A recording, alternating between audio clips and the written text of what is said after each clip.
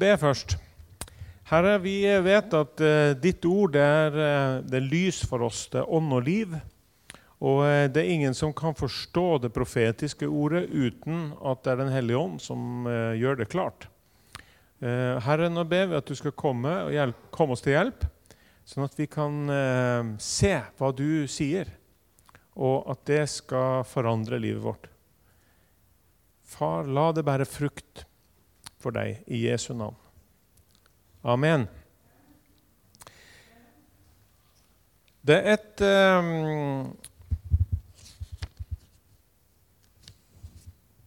Jesus han stilte spørsmål til mennesker av og til. Han spurte om ting som for eksempel har dere ikke lest? Og en del andre sånne spørsmål. Han sa for eksempel, dere har hørt, men jeg sier dere. Eller ja, sånne ting. Men i dag skal vi ta det her spørsmålet, har dere ikke lest? Så jeg skal si en og annen setning på engelsk innimellom, sånn at de som snakker engelsk kan forstå. Som ikke snakker norsk kan forstå hva det jeg skulle si. Jesus is asking questions sometimes. Haven't you read? He's asking people. Har du ikke lest? Du vet at hvis Gud finnes, og Gud har skapt verden, og Gud har skapt oss, hvis da Gud sier noe, er det viktig? Er det viktig å få med seg? Ja, jeg vil tro det. Det er kjempeviktig. Har Gud sagt noe? Ja, han har sagt masse. Og Gud har... Dette er jo som et lydopptak av hva Gud sier egentlig. Dette er Guds ord som er skrevet ned, sånn at det skal kunne bevares for alle generasjoner. Og når du leser i Bibelen, så leser du Guds ord. Forstår du? Og når Gud taler til oss i sitt ord, så er det kjempeviktig å få tak i det. Så Gud, han eksisterer. Gud, han har en vilje. Gud vil skape verden. Han har gjort det. Gud vil at du skulle bli født. Du er her. Gud har en plan og hensikt, sier Bibelen. Gud har ting han vil få gjort. Gud har sagt at noe er bra, noe er dårlig, noe er rett, noe er galt, noe er ondt, noe er godt. Og det er utrolig viktig for oss å få tak i hva er det Gud har sagt, og ha respekt for det Gud har sagt. Det er vi enige om, tror jeg, de fleste. So, when God is speaking something, it's very important for us. It's important to catch what is he actually saying, because he is a God who is speaking. And God is judging and defining and sharing his plan. What is it? Og vi skal se på dette her. Jesus gjentar dette her flere ganger i Bibelen. Har dere ikke lest? Spør han. Har dere ikke lest? La oss starte i Matteus kapittel 19. Her står det fra vers 1, Matteus 19, vers 1. Da Jesus hadde fullført denne talen, brøt han opp fra Galilea og kom til Judealandet bortenfor Jordan. En mengde mennesker fulgte ham, og han helbredet dem der. Wow, det er bra. Noen farisere kom for å sette ham på prøve, og de spurte, har en mann lov å skille seg fra sin kone av en hvilken som helst grunn? Han svarte, har dere ikke lest at skaperen fra begynnelsen av skapte dem som mann og kvinne? Og sa, derfor skal mannen forlate far og mor og holde fast ved sin kvinne, og de to skal være en kropp. Så er det ikke lenger to, de er en kropp. Og det som Gud har sammenføyd skal mennesker ikke skille. Og så følger de opp med et oppfølgingsspørsmål, sånn at de har en samtale der, og de tester denne påstanden fra Jesus med et eksempel. Men poenget mitt nå, det å få fram dette her, at Jesus selv henviser til skriftene om hva som skjedde da Gud skapte jorda, og da Gud skapte menneskene, og Gud skapte ekteskapet. Og han henviser de til det, og han sier, har dere ikke lest? Og det selvfølgelig hadde de lest. Dette var kjent stoff. Men det var en mangel i måten de leste på. De tok det ikke ordentlig til hjertet. De tok det ikke ordentlig alvorlig. Så de hadde lest det mange ganger, men likevel i sin tanke så hadde de kommet fram til at en mann må få lov å skille seg fra kona. Det kan jo ikke gjøres så vanskelig. For det kan være mange gode grunner for en mann å skille seg fra kona. Og når de først begynner på den der unntaksbestemmelsen og lager nye unntaksbestemmelser, så sklir det til slutt sånn ut. At til slutt så var det nok for en jødisk mann å skrive bare et brev. Jeg skiller meg herved fra min kone. Og det var nok. Kanskje hun hadde svidd maten, eller hadde skuffet på en eller annen måte, og det var nok. Sånn at kvinner som var gift på den måten i sånne ekteskap, de levde på nåde hver dag. Hvis de gjorde noe som mishaga mannen, så kunne han bare kaste ut med en notis. Og that's it. Og mente at han hadde dekning i Guds ord for det. Og Jesus sier, har dere ikke lest hva Gud har sagt? Så de har tatt og vridd på den gode Guds ordning, som skulle være en beskyttelse for både mann og kvinne, og utnyttet dette her til å gjøre noe som en rent egoistisk handling. Så det Jesus egentlig sier, tenker jeg, det har dere ikke respekt for hva Gud har sagt? So what Jesus is actually asking them is, don't you respect what the Lord, our God, has been writing down? He has created marriage, and you can dissolve marriage just like that. Og så vet vi at det finns eksempler i Bibelen hvor det grunnlag for en skilsmisse. Det ikke det. Men de har gjort det til en selvisk greie, og de har mistet respekten for det Gud hadde gjort. De lager sin egen religion og går vekk ifra det Herren hadde lært dem, og det har sagt til dem, gjennom skriftene. La oss se et annet eksempel.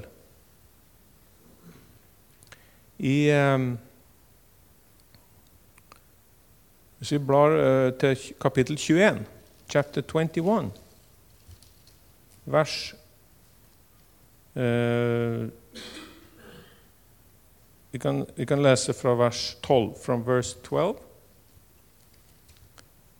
Matteus 21, 12. Så gikk Jesus inn på tempelplassen og jaget ut alle som solgte og kjøpte der. Han veltet pengevekslernes bord og duehandlernes benker og sa til dem, det står skrevet i min fars hus skal kalles et bønnens hus, men dere gjør det til en røverhule. På tempelplassen kom noen blinde og lamme til ham, og han helbredet dem. Men da overprestene og de skriftlærde så undrene han gjorde, og hørte barna som ropte i helligdommen, Hosianna, Davids sønn, ble de forarget og spurte ham, hører du hva de sier? Ja, svarte Jesus. Har dere aldri lest?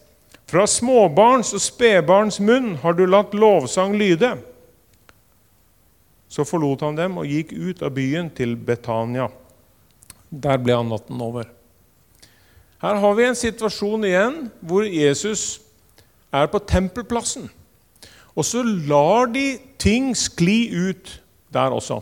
Så der det blitt handelsplass med juks og fanteri, pengeveksling og salg, der de skal gjøre penger på de som kommer for å tilbe Gud, tilreisende, også for at de må ha dyr de skal offre, og de må ha rette valutaen, og så blir de juksa. Og Jesus sier, dere har latt dette her skli ut og gjort tempelplassen, selveste tempelplassen, som skulle være viet og en hellig plass for Gud, har dere gjort til en røverhule. Og så har vi jo fariserene, er jo der, de som er veldig nøye med skriften. De studerer jo det de driver med, de studerer skriftene hele tiden, og passer på at alt skal være etter skriftene. Men de har ikke hatt noen problemer med det her. Det her foregår. Men når Jesus helbreder noen syke, da får de problemer. Så da kommer de og melder seg og sier, du Jesus, har du fullmakt til å holde på med det her? Og så er det barna roper.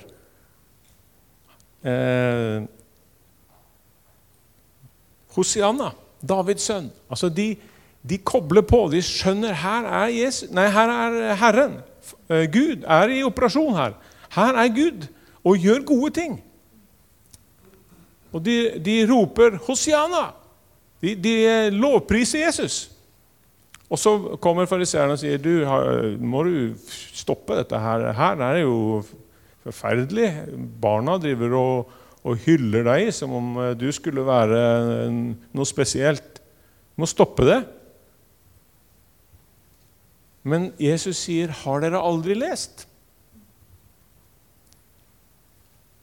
Av småbarns og spedbarns munn har du latt lovsang lyde. Barna hadde skjønt noe som de fariserene ikke hadde skjønt.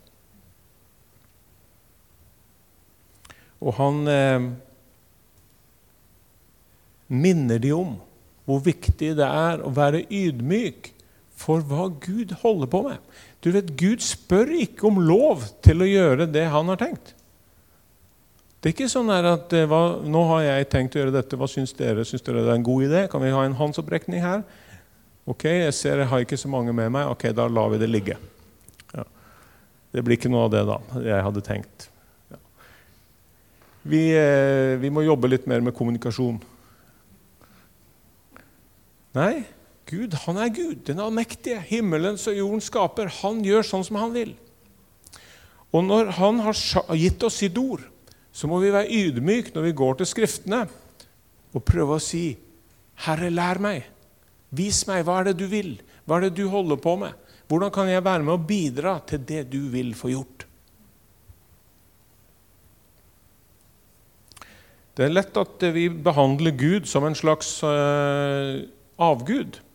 For hva er avguderiets kjerne? Jo, det er å gjøre handel. Det er at du gjør noe for en avgud, og så får du noe tilbake. Så det er en deal. Du gjør en deal. Ok, nå skal jeg offre til deg, og så må du hjelpe meg. Nå offrer jeg til deg avgud, og så skal du gi meg god helse. Mer penger eller sånn. Det er kjerna i avgudsdyrkelse. Men når det gjelder Gud, den allmektige himmelens og jordens skaper, så er det annerledes. Da er det sånn at det starter med at vi anerkjenner du Gud. Du har alle rettigheter. Og jeg er så heldig at jeg får leve. Og så beundrer vi Gud for hans godhet og makt. So the essence of idolatry is to do deals, good deals with the idols. But the essence of our relationship with the Father is submission and love. Vi bøyer oss for Gud. Det er kun når du sier Jesus er Herre, at du kan bli frelst. Du bøyer deg for Jesus som autoritet. Du bøyer deg for Guds autoritet i det at han sendte Jesus for at hver den som tror på han skal bli frelst og ikke gå fortapt. Så det veldig smal. Det en smal dør. Det en smal vei. Veldig smal. Ett menneske.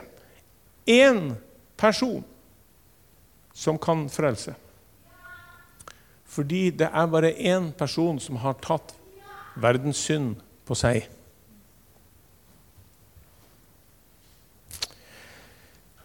Så la oss se på et tredje eksempel.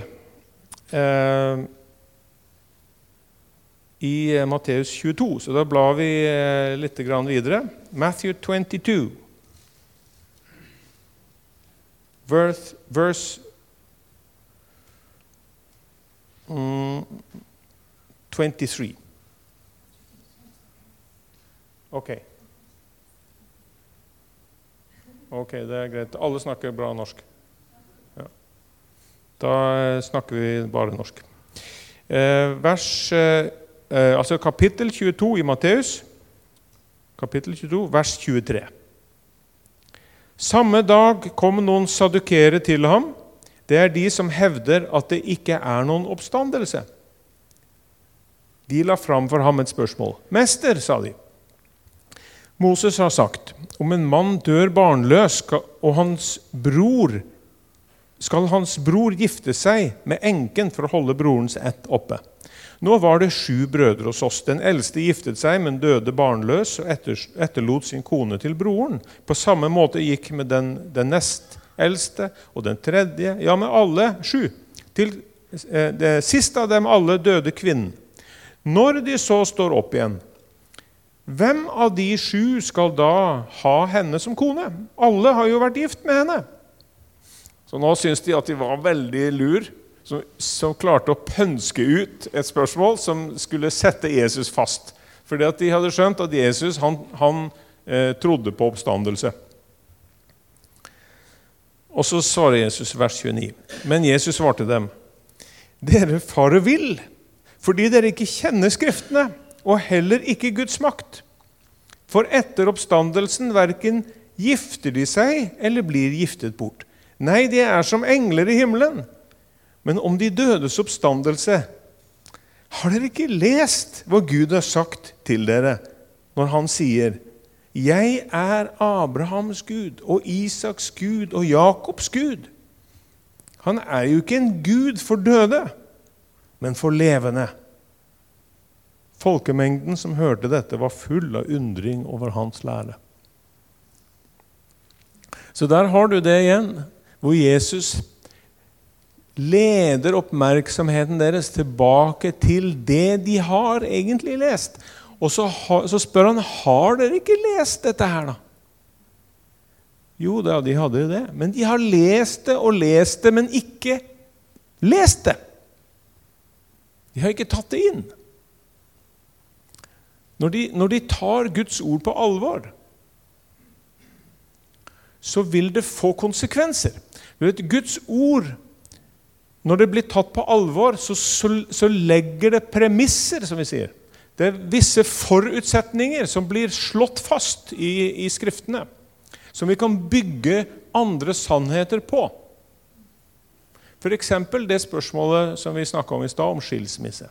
Det står, det Jesus henviser til, det når Gud skapte mann og kvinne, så førte han de sammen i et ekteskap. Og så utleder han av det premisset en konklusjon om at skilsmisse ikke etter Guds vilje. Og sånn kan vi bygge opp vår forståelse av Guds vilje i andre saker også. Vi kan legge ned sånne steiner, grunnsteiner, der Guds ord veldig klart. Og så kan vi bygge videre på det og trekke konklusjoner som følger derav. Bruke hodet. Bruke logisk sans. Bruke fornuften. Og legge sammen 2 + 2. Og så skjønner vi hva Gud vil. Og det det Jesus her gjør med de. Han sier, når Gud har sagt at ekteskapet hans vilje, og troskap hans vilje, da det logisk at skilsmisse ikke Guds vilje. Det kan ikke forenes.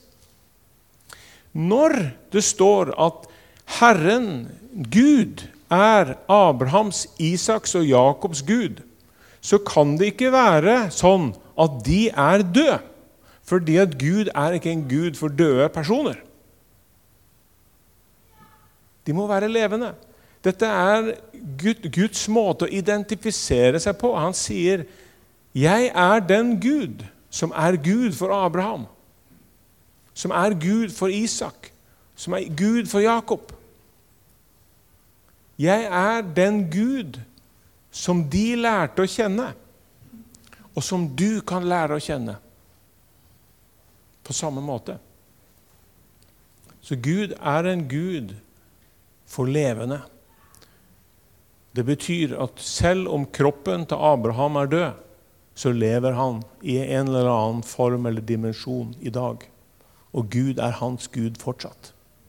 Og de hadde jo et syn, de tre av disiplene til Jesus hadde jo en opplevelse der de faktisk satt og snakket eller de hørte i hvert fall, at Jesus snakket med Moses og Elia.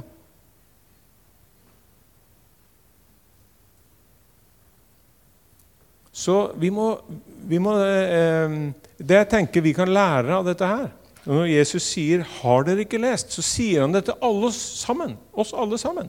Har dere ikke lest? Altså i disse store spørsmålene som vi blir kjørt på i dag også, om kjønn, kjønnsidentitet, ekteskap, hva meningen med livet, hva sant og rett og galt og feil og sånn. Så her har vi skriftene, og det så trist å se mange kristne ledere går vekk ifra skriftene, akkurat som de gjorde den gangen. For det så mange andre krefter som drar og lokker og skyver på oss for at vi skal svinge oss inn, enten til det som politisk korrekt i denne tida, altså tidsånda, eller det som vi selv har lyst til, eller det som noen andre har lyst til. Mens vi trenger å ha denne respekten for når Gud, den allmektige, har sagt noe, så det som gjelder. Og sånn det jo i samfunnet ellers. Jeg mener, hvis du blir tatt i fartskontroll, du kjørte i 80 i 60-zona, for du fikk ikke med deg at det stod et 60-skilt. Og så stopper politiet deg, og så sier du, dette blir bot, du kjørte for fort. Ja, men det stod jo 80. Nei, det gjorde ikke det, det stod 60. Ja, men jeg fikk det ikke med meg. Nei, men du burde ha fått det med deg. Og så får du bot likevel. For at du burde ha fått det med deg. De bryr seg ikke om du overså det skiltet. Det liksom den del av det å være sjåfør, det at du skal følge med og få med deg skiltene. Og vi skal få med oss skiltene. Få med beskjedene. Når vi fyller ut selvangivelsen, og du hadde inntekter på utleie av huset ditt, ikke sant, et eller annet sånt, over 6 måneder, og du tenkte, søren, ja, det var jo litt over 6 måneder, ja, det tenkte jeg ikke på. Og så kommer skatteetaten, og så gjør en kontroll, og så sier de, unnskyld meg, her ser vi at du har hatt en inntekt på 140 000 kroner. Den står ikke i selvangivelsen din. Nei, det jammen sant, ja, det hadde jeg glemt. Ja, for jeg visste ikke det at det var en sånn regel. Nei, men det hjelper ikke, du skulle ha visst det. Du skulle ha lest skriftene. Der står det i skatteetatens skrifter at det sånn det fungerer. Og hvis du ikke har betalt skatten din fordi du ikke fulgte med i skriftene, så må du betale nå. Med straffeskatt. Ja, men kjære folk, det var da veldig brutalt. Nei, det ikke brutalt, det sånn det det må være samme regler for alle. Alle kan jo si at de ikke visste. Så du skjønner, dette fungerer i hverdagslivet vårt også. Det er bare det at Gud må ha den plassen han skal ha. Så faller ting på plass veldig greit. Da blir alt veldig logisk. Men hvis Gud innbildning, Gud finnes ikke egentlig. Dette religiøst, det religiøst interesserte som holder på med det her. Det et sosiologisk fenomen. Det et behov i menneskene, der vi søker etter noe større enn oss selv, eller hva det nå det går jo til og med an å være en prest uten å tro på Gud i dag. Det har det sikkert alltid vært. Tenk på det, være en leder uten å tro at egentlig Gud finnes, men at religion et sosiologisk fenomen. Ja, det klart, da skjønner jo jeg at det ikke logisk å være så nøye. Det følger naturlig av det, at da må vi ha en mer humanistisk kristendom. Da det folkets kirke, det ikke Guds kirke. Så det følger logisk av det. Så det disse kjernetingene som avgjør hvilken konklusjon man kommer til. Hva premisset? Og Jesus minner oss på, folkens, Gud har talt, Gud finnes, Gud har talt, og Gud har gitt oss sitt ord skriftlig. Har dere ikke lest? Det betyr dette. Og så skal vi avslutte nå med en liten oppmuntring fra Lukas.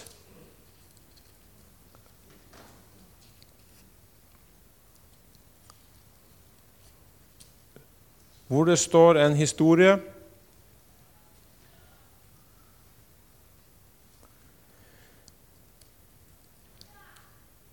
og det står i Lukas kapittel 24.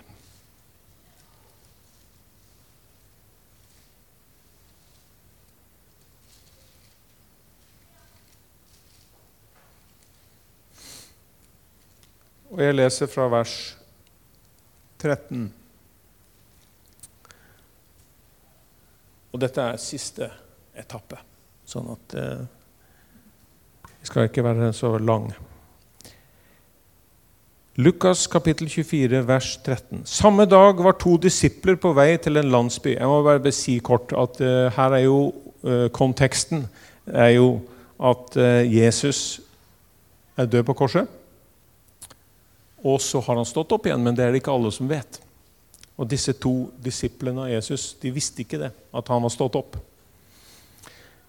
Så samme dag altså, som oppstandelsen, var 2 disipler på vei til en landsby som het Emmaus, 60 stadier fra Jerusalem. Og de snakket om alt det som hadde skjedd. Mens de nå snakket sammen og drøftet dette, kom Jesus selv og slo følge med dem. Så dette jo Jesus sin humor, det må vi jo legge merke til. Men øynene deres ble hindret i å se, så de ikke kjente ham igjen. Han sa da til dem, hva det dere går og snakker så ivrig om? De stanset opp og så bedrøvet opp, og den ene, han som het Kleopas, svarte, du må være den eneste tilreisende i Jerusalem som ikke vet hva som hendt i disse dager. Hva da? Spurte han. Det med Jesus fra Nazaret, svarte de. Han var en profet, mektig i ord og gjerning for Gud og hele folket. Men våre overprester og rådsherrer utleverte ham og fikk han dømt til døden og korsfestet ham. Og vi som hadde håpet at det var han som skulle befri Israel. Dessuten, i dag det alt 3. dagen siden dette hendte, og nå har også noen kvinner blant oss gjort oss forvirret. De gikk ut til graven tidlig i dag morges, men de fant ikke kroppen hans. Da de kom tilbake og fortalte at de hadde sett et syn av engler som sa at han lever. Noen av våre gikk da til graven, og de fant det slik som kvinnen hadde sagt, men han selv så det ikke. Da sa han til dem, så uforstandige dere så trege til å tro alt det profetene har sagt. Måtte ikke Messias lide dette og gå inn til sin herlighet? Og han begynte å utlegge for dem det som står om ham i alle skriftene, helt fra Moses av og hos alle profetene. Da de nærmet seg nå den landsbyen de skulle til, og han lot som han ville dra videre. Det jo interessant, han lot som at han skulle dra videre. Men de ba ham inntrengende, bli hos oss.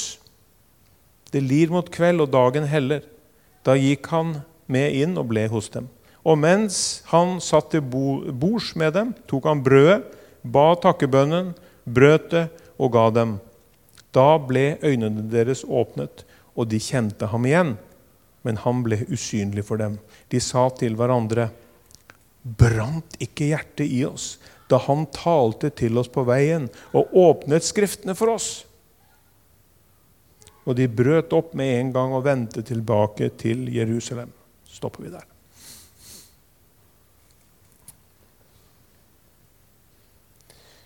Så Jesus, han tok en ny runde. Dette hadde de hørt før, men han tok en ny runde og underviste de på nytt igjen om hvordan profetene hadde forutsagt alt som skulle skje med Jesus. At han skulle korsfestes, han skulle dø, og han skulle stå opp igjen. Og Jesus hadde jo sagt det direkte til dem flere ganger. Menneskesønnen må lide og dø, men den tredje dagen skal han stå opp. Vi folkens, vi er så desperat avhengige av Gud, for vi glemmer så fort. Men Gud er god, altså. Gud er nådig og hjelper oss og minner oss på. Og Jesus sa til disiplene, han sender den hellige ånd, sånn at den hellige ånd skal minne oss på hva han har sagt. Vi trenger påminnelser. Og skriftene er basisen. Og Jesus tok og minte de igjen på hva som sto i skriftene. Skriftene. Du må bli kjent med skriftene. Les i Bibelen. Les daglig i Bibelen. Synk inn i ordet. Få tak i det. Hva er det som skjer? Hva er det Gud sier her? Hva lærer jeg nå? Sånn at det ikke blir et lett bytte for forskjellige meninger og læremessige greier og påstander som kommer fra alle kanter. Det er så mange meninger om så mange ting. Og det er veldig mange meninger om Jesus. Og Jesus spurte disiplene sine, hvem sier folk at jeg er? Og det var mange meninger om hvem Jesus var. Men det er en mening som er riktig. Det er bare en mening som er riktig. Det er egenskapen med sannheten. Sannheten er eksklusiv. Sannheten er dette. Ikke sant? Og da er det andre som ikke stemmer med det. Det er ikke sant. Vi må tro at sannheten finnes. Og vi må tro at vi finner sannheten som Gud har gitt oss i skriftene. Og Peter sa, du er Guds sønn. Og Jesus svarte, det er rett. Og på den åpenbaringen skal jeg bygge min menighet. Ja. Så det er det som er menighetens fundament. Det er dette å forstå. Jesus er Guds sønn, den levende Guds sønn, Messias, som er konge over alle. Amen. Og når Jesus åpner ordet for oss, så brenner hjertene. Skal vi be til slutt? Herre, takk at du har gitt oss skriftene. Hjelp oss når vi leser, at de tar ditt ord på alvor. Og Herre, la hjertet brenne i oss også, når du åpner skriftene for oss. I Jesu navn. Amen.